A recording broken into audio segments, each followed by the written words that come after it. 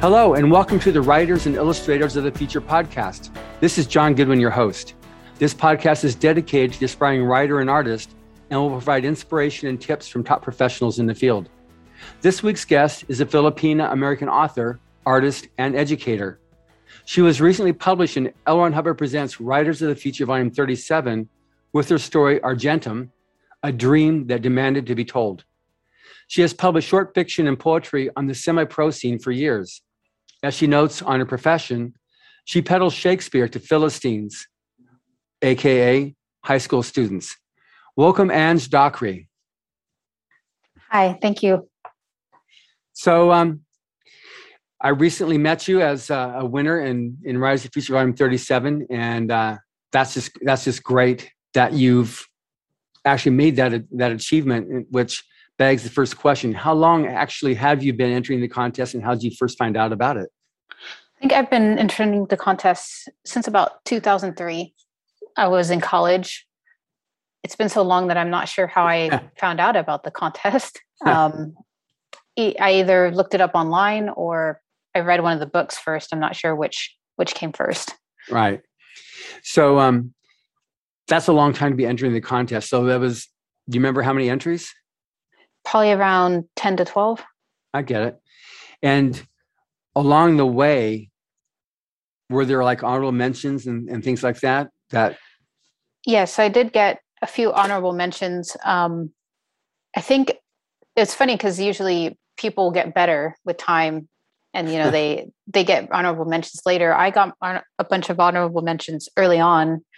And I think when Dave Farland became judge, I think that's when I stopped getting them. So I feel like I think I didn't get any honorable mentions from Dave until I won. So I get it. So that's a bit of a different answer than when I normally get my title winners. So it says in your bio that you've lived in 4 countries and 8 states, and hope your wandering days aren't completely over. So let's explain that, how you started in the states and the countries, et cetera. Well, I was born in the Philippines. My mom is Filipina, and my dad was in the Marine Corps. So they met there. I was born in Subic Bay before it closed, which ages me. And we moved to the States when I was pretty little. And my sisters were all born here in the States. So we moved from coast to coast from my dad, as he was stationed different places. And then he retired and went to work for the Marine Corps for the munitions department. And we were stationed in Nevada for that. And so I spent most of my formative years there in Nevada.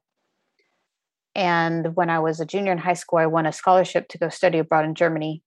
So, I went to Germany on the Congress Bundestag scholarship, and then off to college in a different state from there. And then I studied abroad in Japan during college, and then returned there after graduation to teach for 2 years on the JET program. I get it.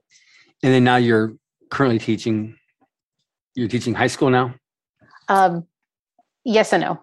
So I'm currently taking a year off to be home with my baby since I recently had one.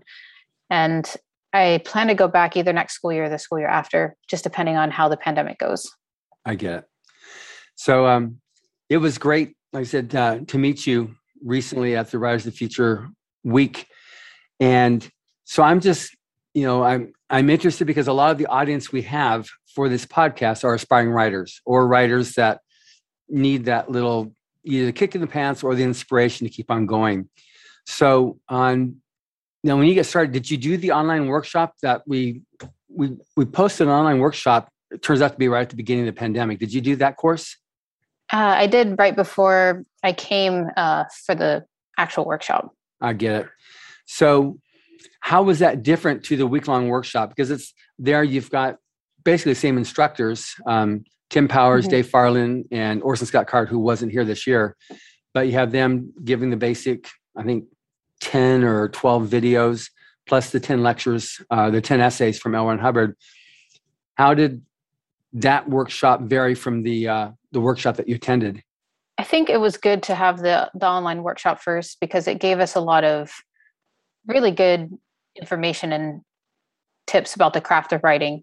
And I think it was good to have it before, because then during the workshop itself, it could be a little bit more interactive, instead of just sitting and listening to a lecture, which again could be done online, as we've shown.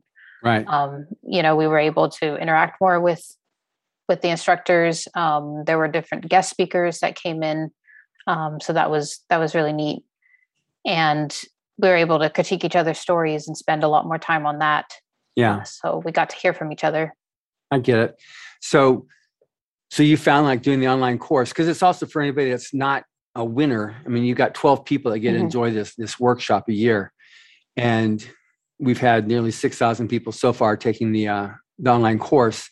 So you comment a little bit more in detail, like the benefits of the online writing workshop, because there's a lot of people that are listening to this. This is their immediate avenue. They've got to get some of the benefits of the contest. I would definitely recommend the online workshop to anybody who wanted to write short stories or write in general. The two things that stuck out to me about the workshop that were different from other writing workshops that I've attended before was there was a unit on suspense, and getting into how to create suspense in your story. We always hear, end a chapter on a cliffhanger, but this went into a little bit more detail on how to do that. And I've never been in a class where it covered that in depth before, so I thought that was interesting. Yeah. And the other was the economics of writing, and how to prioritize your time, professional versus hobby authors. And I hadn't really thought about that before, but one point that they made in the workshop was that if you major in English or literature, then you're trained to be kind of a hobbyist writer, perfecting this one story until it's, spending lots and lots of time on it until it's perfect and will win a Pulitzer Prize or, something. And, you can't do that if you want to earn a living at it. Right. So it just kind of went through, time is money for authors and how to up your productivity. And I thought that was very interesting as well. Absolutely. Yeah. So there's about 10 different essays from Mr. Hubbard that he had written in the 30s and 40s to help aspiring writers, and a lot of stuff from talking with Tim and Dave and Scott Card, that the stuff is as valuable now as it was when he first wrote it. Any particular essay you found that was your favorite? I'm really bad with titles, but again, I think the one on suspense was my favorite for sure, because like I said, I hadn't just classes never cover that subject for some reason, and it's just so important. If you want to create a page turner, I don't know how many boring stories I've read from other, amateur authors in writing groups or, critique exchanges and things. So I think that's really the difference between an amateur and a professional is, can you write a story that makes somebody want to read it? Right. Who isn't doing you a favor. I get it. That's good. Yeah. That's the name of the actual essay. It's called Suspense. So, okay. So yeah, I got it right. Yes. So now with respect to the workshop that you just attended, for you, what were some of the highlights? I really liked getting to know the other authors who won, and then being able to read their stories. The 24-hour story, I think, was my favorite part. I had heard about that because I know some people who have won before. And, they warned me about that. And I was thinking like, oh, how am I going to write a story in 24 hours? I'm such a slow writer. But I was able to do it. It's not perfect. I have to edit it. But ending a story has always been really difficult for me. I'm one of those people who have a bunch of, half-finished stories. So being able to push myself and finish in that short amount of time gave me new confidence in producing work. That's great.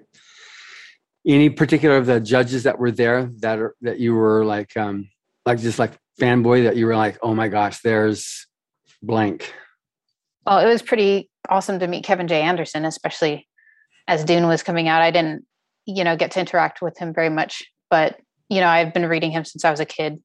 I would definitely have fanboyed out on Orson Scott Card if he had been there. Yeah. I was disappointed that he wasn't there, because Ender's Game is one of my favorite books ever. So yes, he just wasn't traveling at all this year. He's I figured. Yeah. which is what we had with some of the judges. They just weren't traveling, and the foreign judges couldn't get in. Well, that's good. I know Kevin will enjoy hearing that, and I always like to continue chatting with Scott Card, so let him know that he missed another group of fans this year, because he loves the contest. He's been involved with it for so many years. Now, you wrote this story, The Argentum, and there's definitely a lot of philosophy in that story, whether it was intentional or not. But you said it started with a dream. So because it's a fantastic story, and it's great how this being, that got the people across, humanity across the stars to this new location and what's happening there. So you said it started as a dream. So can you elucidate on that a little bit more? Well, the dream part was the first scene. So I'm a vivid dreamer. And so a lot of times I do the dream journal thing, and I'll write them down. And a lot of times I'll use the scenes and as information or inspiration for a story. So it started with, the dream was a scene on a train. And so a lot of the characters having a conversation on this train. And so I took inspiration for the atmosphere of the story from that. But you're right that it does have a lot of philosophy. So my best friend passed away a couple years ago of cancer. And we are of different religions. And so we used to have a lot of philosophical debates about religious topics, because he was a pastor and I'm Buddhist. And we were talking about, I guess, the nature of love and compassion. And I always thought that it was a human trait. I didn't think that, that could come from a God or a godlike being that had no capacity for pain. If you don't have capacity for pain, how can you feel sorry for somebody? How can you empathize with anybody? And, he believed the opposite. He believed that love came from God. And so after he passed away, I had a really hard time with dealing with my grief over that, and, depression and missing him. And so I sat down to write that story, and I just put it all on that page. And I wanted to put that debate in there and, explore it on the page. And that really helped me to process, my grief and, move on a little bit.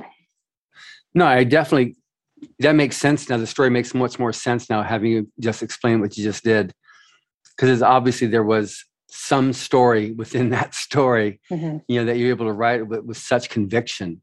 It wasn't just, I'm watching this train pass by. There's an actual experience happening with that story, which obviously is why you won, because it was a really, you told a really, really good story. Thank you. In terms of your direction that you're planning on going as a writer, are you more fantastical or more science fiction?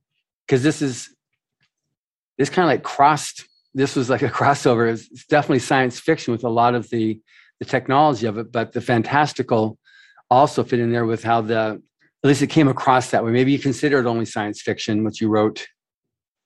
I think it's safe to say I'm kind of a science fantasy person. I try to make it as hard as I can, but there are always elements in my sci-fi that, they would say it's magical, like Star Wars, has the Force. Yeah. So like I said, I try to ground it in reality, but I do like to put in elements of religion or elements of, mythology. So I like to mix the two together, or that, that place where science and magic meet is kind of what I'm fascinated with. Yeah. Like Anne McCaffrey, who wrote the Dragon Riders. Oh, I love Anne McCaffrey. Yeah. She was one of our judges until she passed, and then her son replaced her, Todd. Oh, yeah, that was neat to be able to hear him speak at the workshop. Yeah.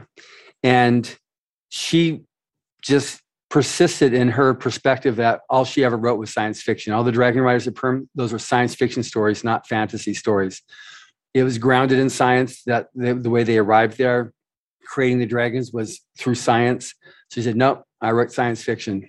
She was very adamant about that. So I've definitely experienced that, and that's totally fine. And there's some authors too who write science fiction, but then they claim a different genre or subgenre just based upon where the audience is that they foresee. Like Michael Crichton only ever wrote science fiction, but he was always sold in general fiction, that type of thing. So in terms of then the types of stories you like to write, do you have any plans with like novels, or are you going to stay with short fiction? What's your plan to do now? I consider myself a novelist primarily. So I have written like 2 that didn't sell. So I'm working on a third. And that's what I do with most of my time, which is why I'm not a very prolific short story writer. Short stories kind of have to wait for an inspiration for me. But yeah, so my plan is to someday get a novel published, hopefully more than one. So now you said you've written 2 novels, but they didn't sell. Does that mean you shopped them around and nobody bought them, or you tried? Okay. Because again, I just did an interview with A.G. Riddle, and he's one of the top selling science fiction writers right now with his books on on science fiction. And he went to self-publish line. He went and uploaded on Amazon, the Kindle, and proceeded that way. And it started off slow, but then within about 6 months, he was with his first book, Atlantis Gene, just at that point just exploded and did really well with that. And then the following book, it was a trilogy that he issued all 3 of them within about, I guess, 8 months or something like that he did. But he went through Amazon, the KDP program. So that's another way as well, because the fact is, like, the number of publishers that exist out there used to be the big 5, now it's the big 4. And they'll publish, in terms of new authors, maybe a couple new authors a year. They invest their money in the known and proven, writers there. And if somebody's going to bubble up, like, some of these independently published or self-published authors, then they'll take them and, like The Martian, that went from being self-published to now he's got publishing deals. But I mean, that's a way that can go as well. I don't know if have you looked at that? I've thought about it. I go back and forth. I think I'm going to try the traditional route a little longer for a couple of reasons. One is I don't feel like I have the time and energy currently to spend on marketing myself. And if you want to self-publish, you really have to be active on social media and, be really actively promoting it. And when I only have so much time in the day, I'd rather spend that writing than, I just don't have enough hours right now. And, I think self-publishing will always be there. Yeah. So I think that's always an option where if I feel like, not so much that I've exhausted, the traditional publishing route, but when I feel confident enough in my work that I don't feel like I would need an editor or that external, validation, then I might consider self-publishing. But at the moment, I don't feel like that I'm ready to hustle like that. Yeah. That I would need to not have my story just be lost to obscurity. Right. There's also indie publishing too, not just necessarily going to you mentioned, the thing with Kevin Anderson, because he's got his Wordfire Press that he created. For him, it was a solution to keeping his books in print because he's extremely prolific. And, the regular normal publisher will keep a book 2 years and then it's out of print and that's it. And he had a problem with that. So he worked on getting the rights back and he created his own publishing house, Wordfire Press, first of all, to keep his books in print. And then he started finding other judges for the contest who were in similar straits and started publishing theirs, republishing theirs. And now he's been republishing the earlier works of Frank Herbert and other classic authors, just to give them a voice or a way to be able to have their works be able to be sold. So that's something too, I don't know how much of a relationship you built with Kevin or to be able to get to, chatting with him. But he might be somebody that'd be interested at least to start reaching out to if he's interested in doing something with your novels. I don't know what they are, but that's one thing that winners have always had access to, is the judges who are sometimes willing to help them get that next break. Well, thanks. I hadn't really looked into indie publishing as much. The big thing seems to always be Amazon right now, but I keep forgetting that there are some avenues open to me now that I've won the contest that weren't before. Exactly. Now that I made those contacts. Yeah, Eric Flint's got his own. He won the contest 30 years ago now, and now he's a multiple New York Times bestselling author. Then he's got his own publishing house, which is an imprint under Baen Books. Mm-hmm. So there's, I think we probably got 3 winners that have. Dean Wesley Smith has his own publishing house. So we've got multiple winners now, well-established authors who have their own imprints. That one of the things that they love doing is helping out the contest winners so they can keep on, surviving and doing well as a writer. So, in terms of advice then to the aspiring writer, what were some of your biggest, I guess, up moments or successes, and then some of the things that you really had to overcome that would have, and how you overcame them to continue persisting with writing? Well, up moments, definitely winning the contest was probably the biggest up moment.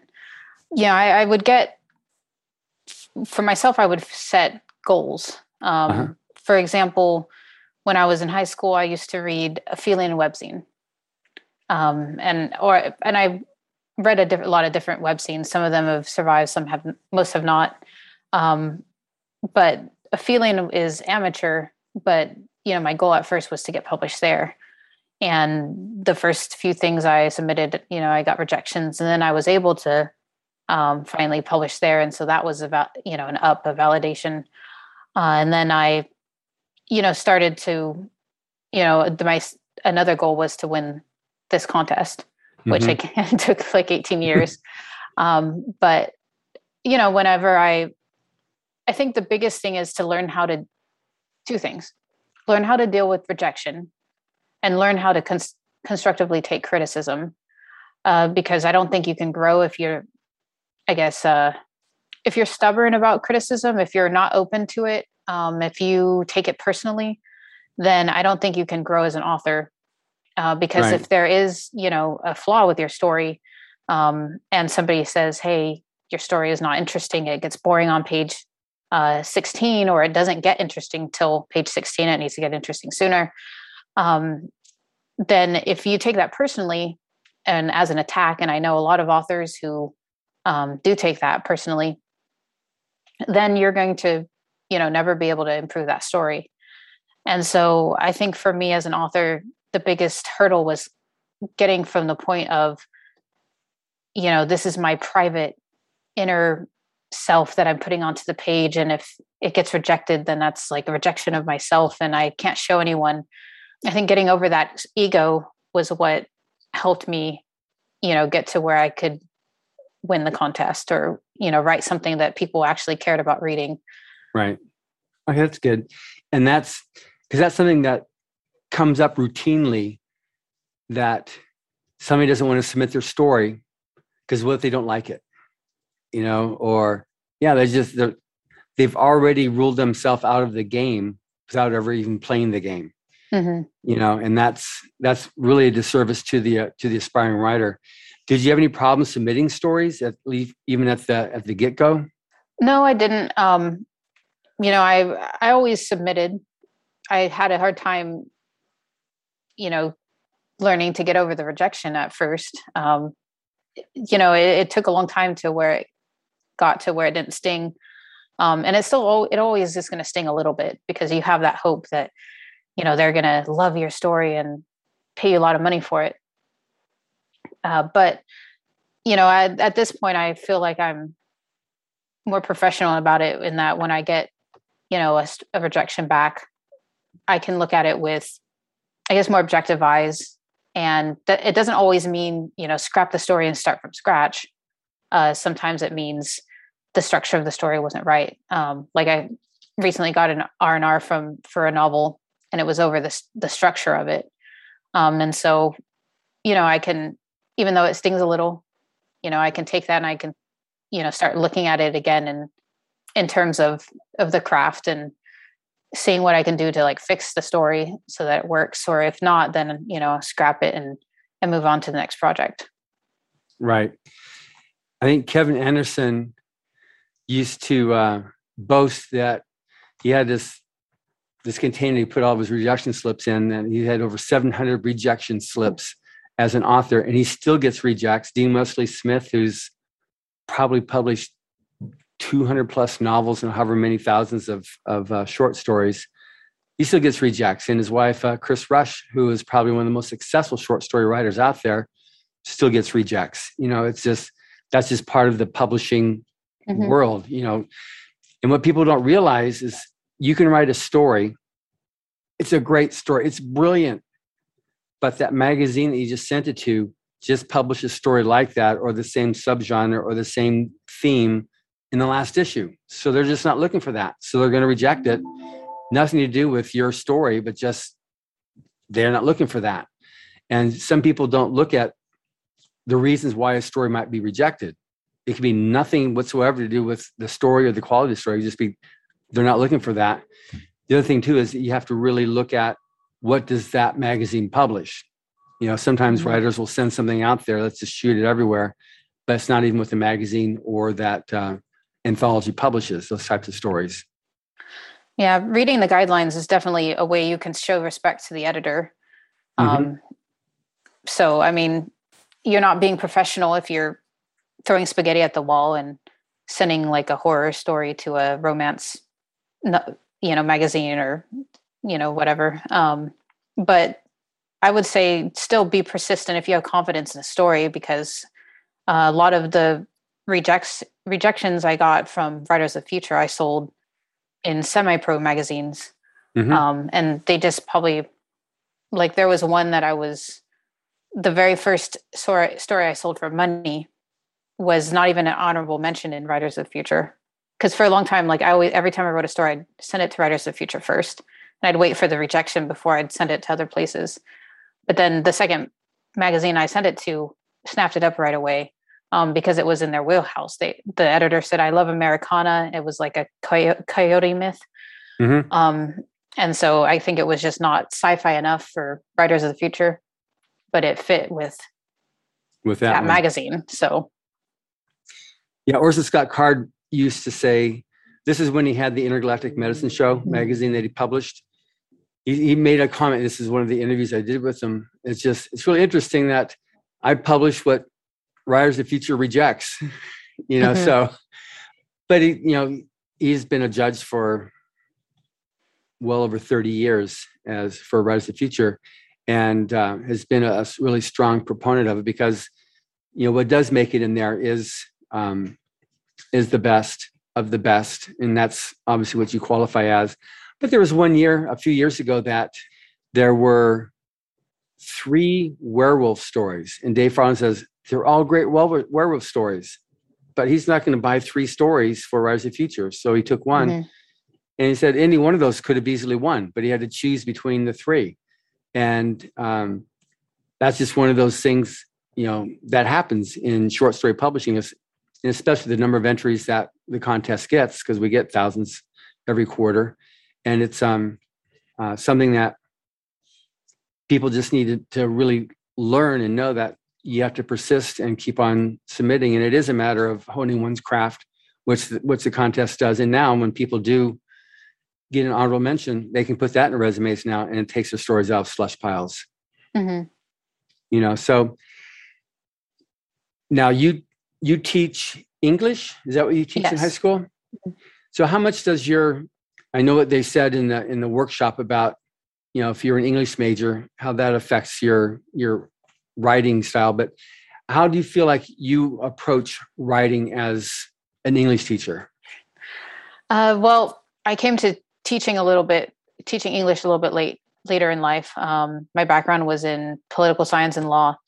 And when I started getting serious about pursuing writing as a career, I decided to, take the qualifications to become an English teacher, because I figured if I could teach it, then I can probably do it and apply it. And I think it's helped me grow as a writer, because I see a lot of the wrong way to write. Yeah. And focus on, helping people improve, helping students improve their writing style. And, I do a lot more reading and analyzation of, stories and literature. And since I wasn't an English major, I hadn't really done that before. And so I think my writing has grown since being a teacher. And I think my grammar has improved slightly, not as much as people would think.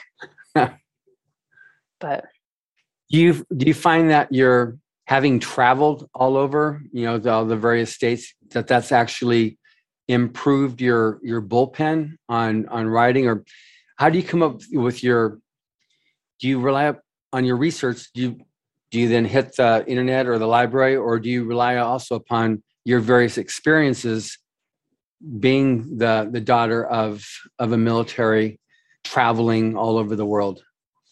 I definitely rely on my experiences a lot. Even in the Argentum, the main character is a miner, not a child, but somebody who digs up rocks. And I did have to do, extensive research on that. But I spent a lot of time in Nevada and, wandering around the desert, and my dad would take me rock hunting. And so I developed, an interest in geology. And so, there's the experience from that, behind the decision to make her that profession. So, you have to have some experience as a writer or as a person to be able to write. And I think that that's also why I'm okay with not being successful young. Mm-hmm. I know there's a lot of wonderkins now that, hit it big at age 25, but I feel like the best writers, or the writers I enjoy reading the most, have aged a little bit and have experienced a little bit more of the world. They have a deeper understanding of the human condition.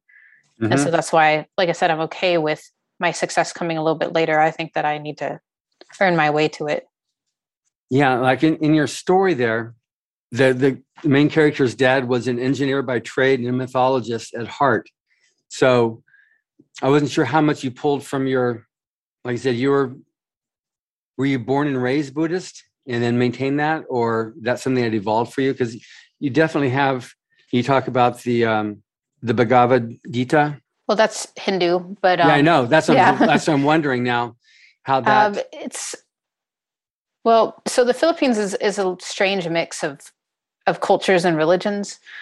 So it's called a Catholic country. Right.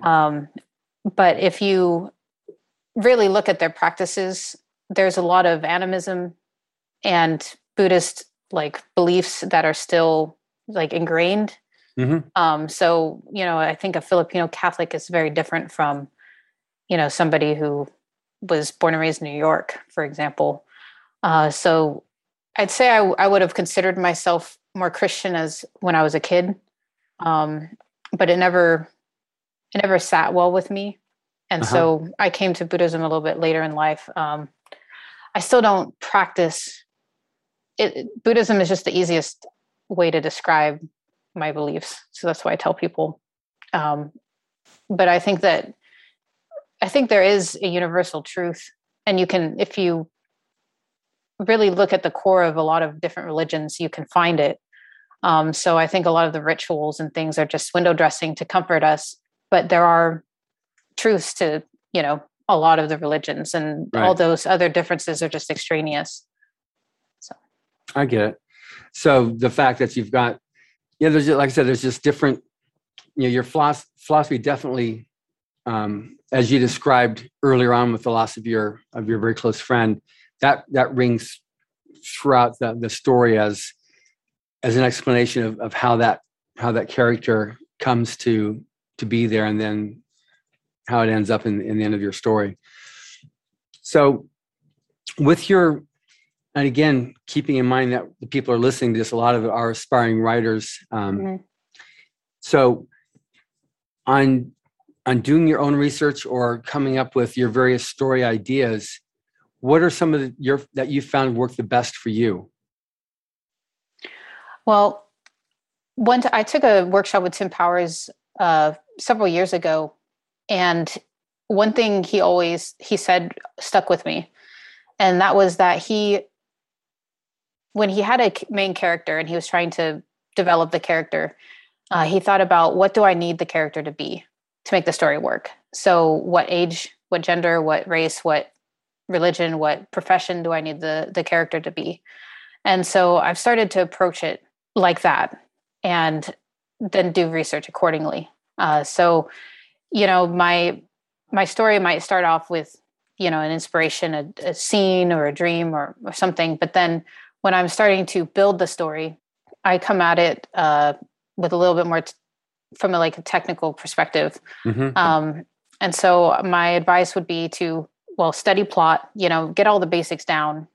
But then that way, what do I need to add to my inspiration to make this story work, to make it click, to make it resonate with people. And the other thing is, I think that this came from being an English teacher, by the way.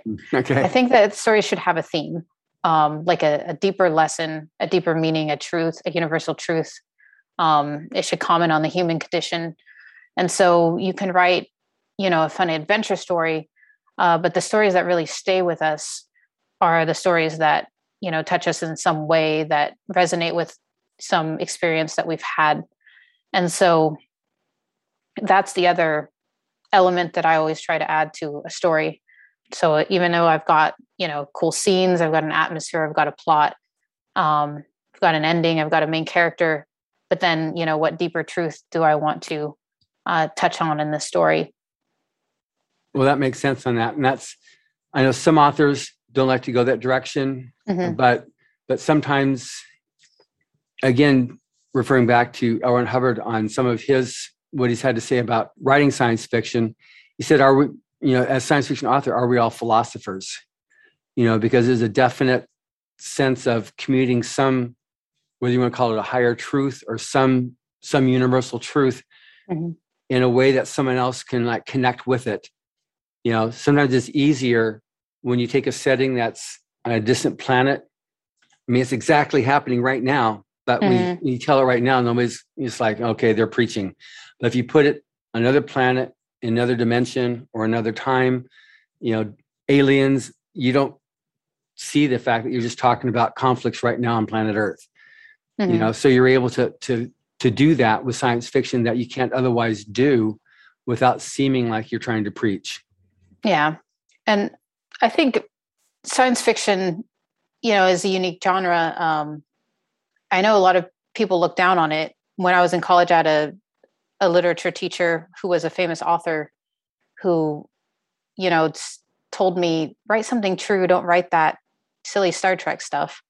But, Star Trek, for example, had the first biracial kiss on screen.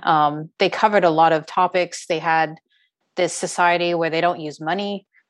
How anti-capitalist can you get? So even, the silliest science fiction is imagining a future, and it's either imagining a future that is dark and someplace we don't want to go, and it's a warning to us, or it's a utopia where it's something we can aspire to. And, silly adventure stories give us heroic qualities that, as children we can see and, hopefully emulate, bravery, friendship, loyalty, having a sense of honor.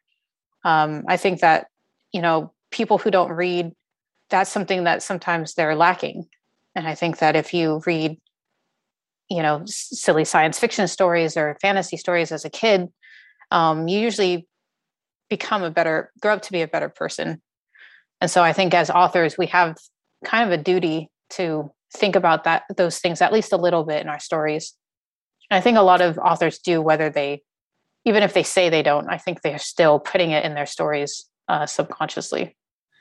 I don't think you can avoid it if you're actually once you're connecting and you're actually telling story and not worried about sentence structure and grammar and first person, third person, when you're actually telling story, your own self is going to, well, it'll come out. You can't help but have that because you're now in your own total create on a thing, whether you're on another planet or wherever else. But science fiction kind of gives you a setting where you can safely do that.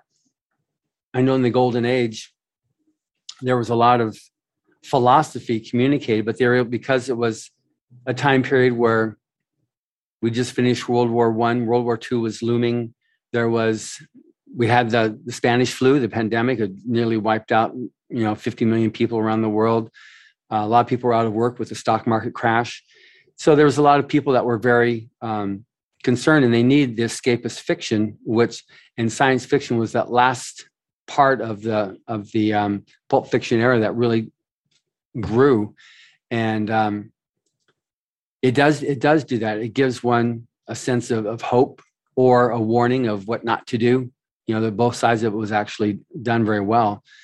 But what do you yourself as a writer hope to have achieved or accomplished when you look back and go, I did, accomplish my dream, which was blah? I think for me, it would just be to be able to tell the stories that I want to tell. And if some people happen to read them, that would be great. I wouldn't say no to a movie deal. Okay, good. Noted, duly noted. Now, in terms of improving your skills as a writer, what types of things do you do or would you recommend doing for a writer?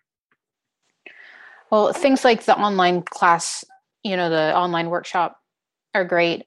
Another thing I did for many years was go to literary conventions or sci-fi conventions.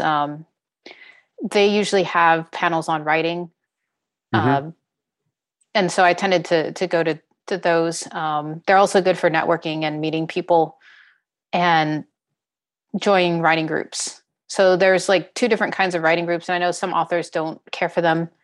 So if, it depends on your style. Like if you're somebody who wants to go solo and you've got your process and, then don't mess with it. But I personally like to be able to submit to people. That gives me a goal. Just try not to make submitting to the writing group your only goal. Like the goal should be publishing versus, because for some people, the writing group is enough to get that feeling of, oh, I've been read. And so I've published something and I've accomplished something. I would keep your writing group small. So usually in areas, there's like big writing groups. If you can, usually within those, there's going to be smaller groups of, so that's something that really helped me, was when I met my writing group and then was able to start, seriously like getting them to read. And that was, I think, where I made the step from taking rejection personally to starting to see it as, a stepping stone to improving my story and improving the craft. Because, you're forced to get over the embarrassment. So your writing is no longer this personal, like this is my diary kind of thing. Other people read it and then they tear it apart for you. So you start desensitizing yourself to it. And then that's really, I think a lot of authors are very introverted naturally, and we live in our heads. And so you need to be able to get out there and get in front of people and do that interaction in order to really grow as a writer. Right. So now we've touched on it, but I'd like to address a little bit more now. So you're a teacher, even though you're on a hiatus. Yes. You're a new mom, and then you're a writer with goals to become a novelist, published novelist. How do you juggle your schedules with these things? Well, before I had a baby, I would write on weekends, and vacations. But I can no longer, go to Starbucks and be caffeinated and listen to my headphones and, get in the zone. So I've been writing when I can. The phone is like a wonderful device. Like this, I wouldn't be able to write if I didn't have a phone, because now I write on Google Docs on my phone in the dark while my baby is, nursing, or napping. And so that's mainly when I've found time. And I wrote the 24-hour story that way. So it works. It works. It's not the easiest, and your thumbs will cramp. Yeah. But it's not forever. So. Right. And then I guess you haven't had to do this yet. So when you were as a teacher, then you said you did it on the weekends. You're writing the weekends, and you handled your school work and grading papers, whatnot, during the weekdays. Mm-hmm. I tried to anyway. Yeah. Yeah. So on, in terms of now, again, we're talking about people that are interested in becoming a writer themselves. So when did you first start writing was it elementary school, or where you became like addicted or at least drawn to the muse of writing? Oh yeah. I was basically, since I could write, hold a crayon. I think I wrote my first story when I was in first grade or something. And it was about this, oak tree that we had in the yard, and the landlord cut it down because it was, scraping the roof. And I just sat there and like cried over it. And then I wrote a story about it called The Old Oak Tree, where this girl saves this tree in a field from developers by chaining herself to it. And then everybody says, oh, this girl loves the tree. Let's spare the tree. We should, treasure the environment. So I was also going to elementary school in California at the time, and we were doing a unit on the rainforest and saving the rainforest. So that could have been where some of that inspiration came.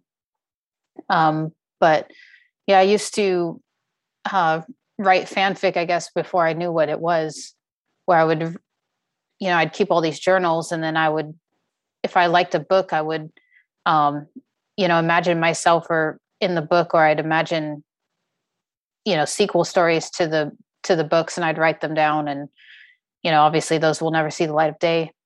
Luckily the internet wasn't around back then. Otherwise they would be out there. Yes. But I guess people don't really get embarrassed about that stuff anymore. Yeah. I see. How do you see now that, like you brought up a good point here, like you have the internet, and which exists now, but it didn't exist when you first started. Any words of any cautionary tales or words of wisdom you care to share about how one creates himself or how one involves themselves with the internet? Yeah, I think if you're like me and you started out writing very young, I think there's this sense that the internet is anonymous, but I think it's very easy to figure out who people are. Like there's people out there that are very good at that. And so you don't want anything out there that wouldn't reflect well on you later. Like if you would be embarrassed to buy it, in 2 days or in 2 years or in 2 decades, try not to post it, because it won't go away. Mm-hmm. And, if you just think about it's hard to have perspective when you're younger, but it's just, this phase of your life won't be forever. And so I think, what I tell my students when they're applying to colleges is, colleges look at your social media. They'll look at, whatever website. High school kids don't usually have Facebook anymore. But, they'll look you up, they'll Google you.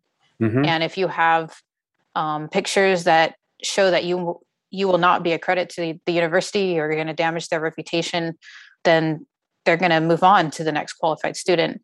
Same with employers do that. And so if you're wanting to become an author with fans, then obviously you don't want to do anything that's going to turn fans off. Mm-hmm. Or, make you hated.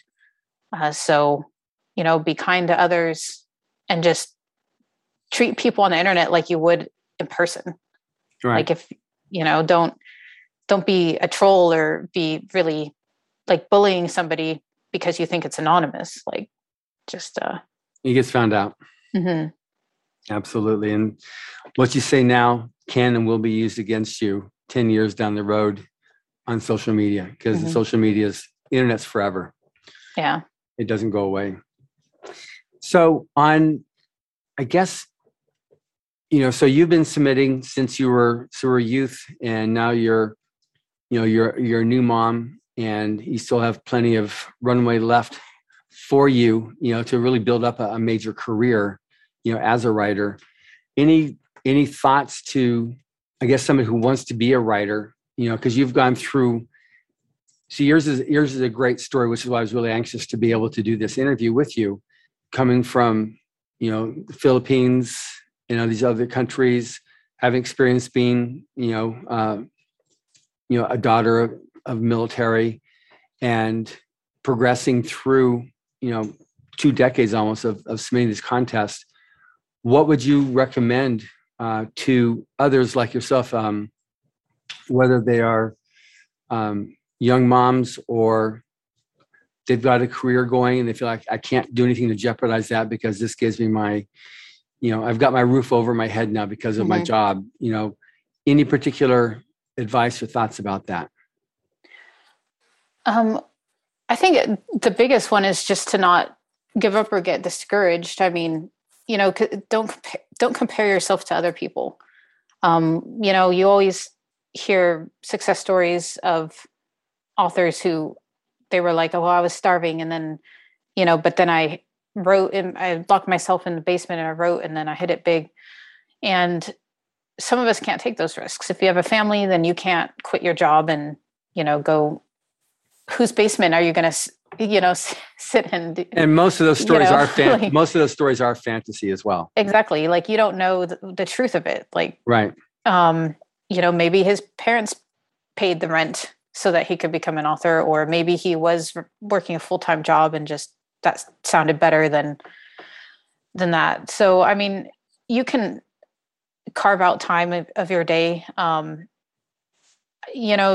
of it as, for me, like writing is relaxation time. Mm-hmm. But at the same time, so sometimes it does get put to the back burner, unfortunately, which, if it was making money, it might not. But at the same time, like, you do have to prioritize, just like you would schedule time to go to the gym and take care of yourself. Like, you want to take care of your mental health. So if writing is something that gives you pleasure, then, carve out time for that and make it a priority, and just, keep at it. Again, don't get discouraged, even if it takes a long time. Like, I'm almost 40 years old and I'm finally won this contest. And I don't intend to stop anytime soon. Right. So, I don't think age is any measure of success for writing. Like, you don't need to be able to run a mile in a certain number of minutes. As long as your fingers still work, I think you can, and your mind still works, I think you can write. Yeah. I mean, this year at the workshop, we had the youngest winner. She won when she was 16 years old. Now she's 17. Mm-hmm. And then we had someone who's 67, so it's, and he was hopeful that there's going to be some type of development vaccine, so that when he hits 83, which is that point where it says that's your lifespan, that there'll be another injection he can take, which keeps it going beyond that, so he can keep on building his career as a writer. Now, in terms of family life, as a writer, as an aspiring writer, does your husband help open things up or make things possible for you to continue your writing? Is he supportive? Yes, he's supportive of, if he hadn't been supportive of me coming to the workshop, it wouldn't have happened. Honestly, because he had to take off work and come to help watch the baby. And then my mother as well came. So I do have a lot of family support, and he's always encouraged me. He reads my novels when they're finished and gives me feedback. So I think having a supportive family is important, because, if it's a hard thing to justify spending time on, because you hear the statistics and as far as like who makes money at it and whatever. But so, one word from a spouse or family member saying like, well, you're being selfish, why are you wasting time on that, would, I think, kill a lot of people's. But, do it for yourself. I mean, if it's something you want to do, then just do it. I mean, there's nothing stopping you but your own mindset on it. Right. Which brings up one other point that I just wanted to finish off this interview with, is surrounding yourself with positive, with people who are positive, and remove the negativity from your environment as much as possible. How much do you feel that that's a factor in a successful career in creative arts? I think it kind of depends on where you draw your inspiration from. You hear tales of authors feeding off the drama and getting, their inspiration from that drama. I'm not like that. When I get stressed out, I don't produce, writing. Or if I get depressed, I can't write. So I think taking care of your mental health as a writer is important as well. Like, how do you expect your mind to work if you're in distress, right? So same with, like, if you're hungry, you're not going to be able to write well. If your mind is not, at peace, you won't be able to write well either. So I think definitely looking after your mental health and being in a positive environment is important. Agreed.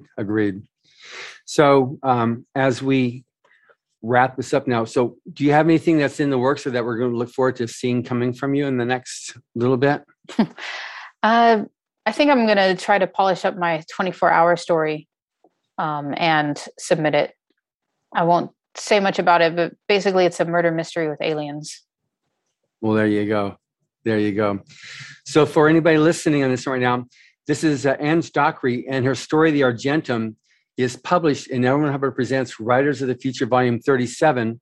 And for those of you young mothers or single parents or family with a new child, this gives you another perspective of how you can successfully navigate and things work for you to be able to pursue your muse with writing or whatever muse you choose to pursue. So your social media where somebody can find you or to connect up with you is? It's on, I have a Wix page. So it's angedockery.wixsite.com. Good. And that's where they can find out more about you and who you are and your stories that you've written. Yes. That's great. So thank you very much, Ange. It's been great having this opportunity to talk with you. I was originally trying to do it while we're still here at the workshop, but it just got crazy there at the end with so much happening. So it's been great being able to speak with you. Like I said, yours was a story I was looking forward to share with our listeners. Thank you. And thank you for listening. Subscribe to the Writers of the Future podcast wherever you get your podcasts. We've also been syndicated on the United Public Radio Network, where you can find these podcasts as well. Writers and Illustrators of the Future are contests created by L. Ron Hubbard to provide a means for the aspiring writer and artist to be seen and acknowledged. It is free to enter and open to amateur short story writers and artists of science fiction or fantasy. Again, thank you very much, Ange. Thank you.